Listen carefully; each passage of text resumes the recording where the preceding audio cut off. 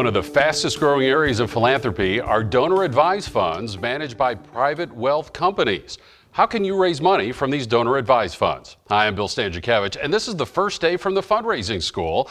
I'm joined today by Mary Jovanovic. Mary leads the donor advised fund effort for Schwab Charitable in the eastern half of the United States. So Mary, thanks so much for being with us. You have seen a huge growth in donor advised funds, especially after the new federal tax laws came in place at the end of 2017. What have you seen? That's correct. Thank you, Bill, for having me here today. I'm really proud to be here. 2017 was a tremendous year for giving, especially after tax reform.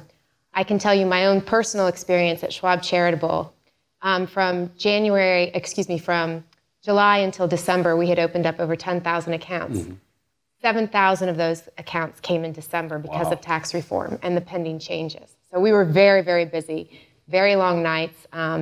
In some cases, I was actually working from 7 a.m. until 2:30 in the morning to get some things done for our donors, but it was well worth it. And of course, fundraisers want to know why. Why are people who are philanthropically active starting these donor advised funds in the for-profit sector? I think the main reason is because of the affordability. It only requires $5,000 at Schwab to open up the account. Our grant minimum is $50, so it enables you, the donor, to be very effective and efficient with your giving. You can do all of your giving in one account.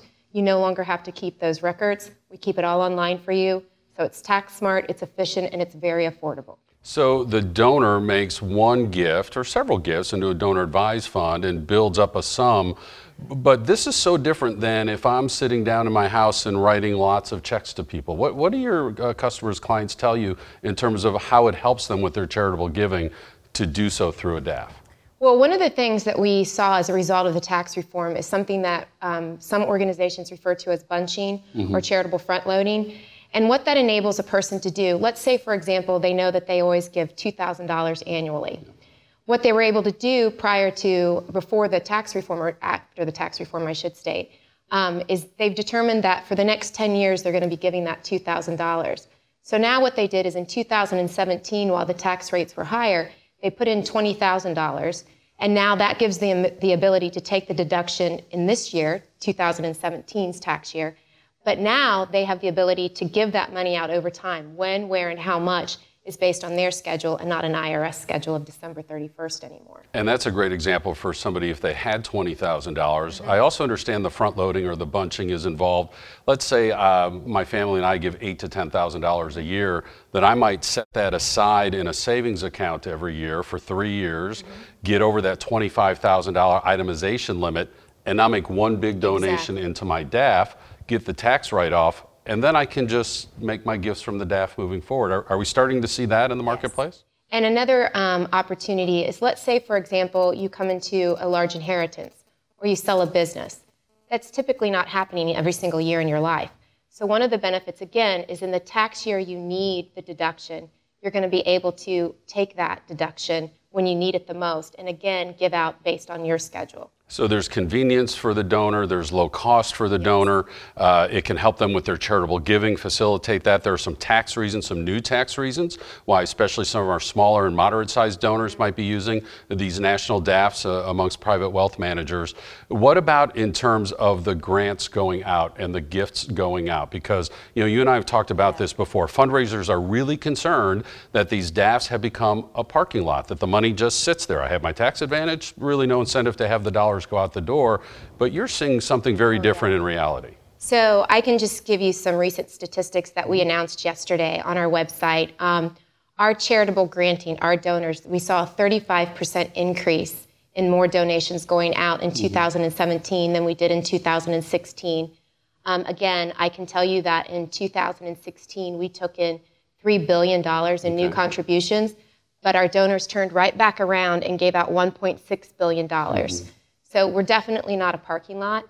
Our donors are very encouraged to give. We encourage them to give, and they are very philanthropic with their giving. Do you have a policy on trying to get them to give? From what I understand, some of the hosts of these donor advised funds are saying, hey, if we see the money sitting idle for a while, we're going to tap you on the shoulder and remind you. Is that happening at Schwab, or do you just see that in the broader marketplace? Well, we do have a policy where if you haven't given any money in 3 years, we are going to reach out to you because we do want to encourage granting. And then God forbid something's happened to you and nobody's notified us, because remember, it is an irrevocable gift. The funds don't belong to you anymore. Something's happened to you, we will immediately enact your succession planning. So Mary, what advice do you have for fundraisers? And we would be clear with our audience, Mary is philanthropically active herself. She serves on boards. She helps fundraise for those boards. She's very interested, obviously, in those nonprofits doing well in the philanthropic sector overall. You know, back in the day when I thought about a DAF at a community foundation, they have program officers who can meet with me. Sometimes in the commercial sector, it feels like there's a wall for the fundraiser to be able to access the potential for those gifts. What advice do you have for fundraisers? So 2 things. First and foremost, if you're not asking your donors to use donor advised fund accounts, or you're not asking if they have one, start asking that question, because I can assure you that you're going to get more donations as a result. My second suggestion would actually be to go to dafdirect.org and download the widget. It's a free widget that you can put on your website to increase your donations. It's free to you. Technology support is provided by dafdirect.org. And then it will enable you to get 100% of a donation versus credit cards which charge merchant service fees. Those are my 2 suggestions. So as we do any donor research, and we look in at the fundraising school, we teach about, you know, finding out certainly about a person's demographics. We try to know about their giving history, their wealth, who their relationships are, things of that nature. It sounds like we also need to see if we can find out if these folks have a donor advised fund. And, you know, Mary, we encourage fundraisers to just be very candid with prospective donors to learn about them. Is it out of bounds to ask a person, do you have a donor advised fund? I don't think so at all. I wouldn't be offended. I have one, and if you asked me, I would tell you yes. And so where do you see this now moving forward? When you say that, you know, you opened 7,000 of these funds in December alone, it looks like the trend is starting to gain exponentially. Do you see this as a huge growth trend over the next several years in our sector? I hope so. You know, nobody really knows what's going to happen in 2018, especially now that we have this new tax reform and how the standard deduction is going to play into things. So I think we'll know a lot more at the end of the year, and we're going into 2019 and we can do better predictions. One of the things that we've talked about is we think that what could occur are that people might start utilizing the standardized deduction, but then go back to itemizing. So there could be a rotation that takes place, maybe 3 years of the deduction and then 1 year of itemization. So that's the potential that we think could happen. And while we have a couple of minutes left here, there's also some nitty-gritty things here too. So if I'm a fundraiser and a donor provides me with a generous gift through a donor advised fund, who gets the thank you letter? Oh, right? Well, donors have the ability to, 1, remain anonymous. They have the ability to just give their name, or they have the ability to give their name and an address.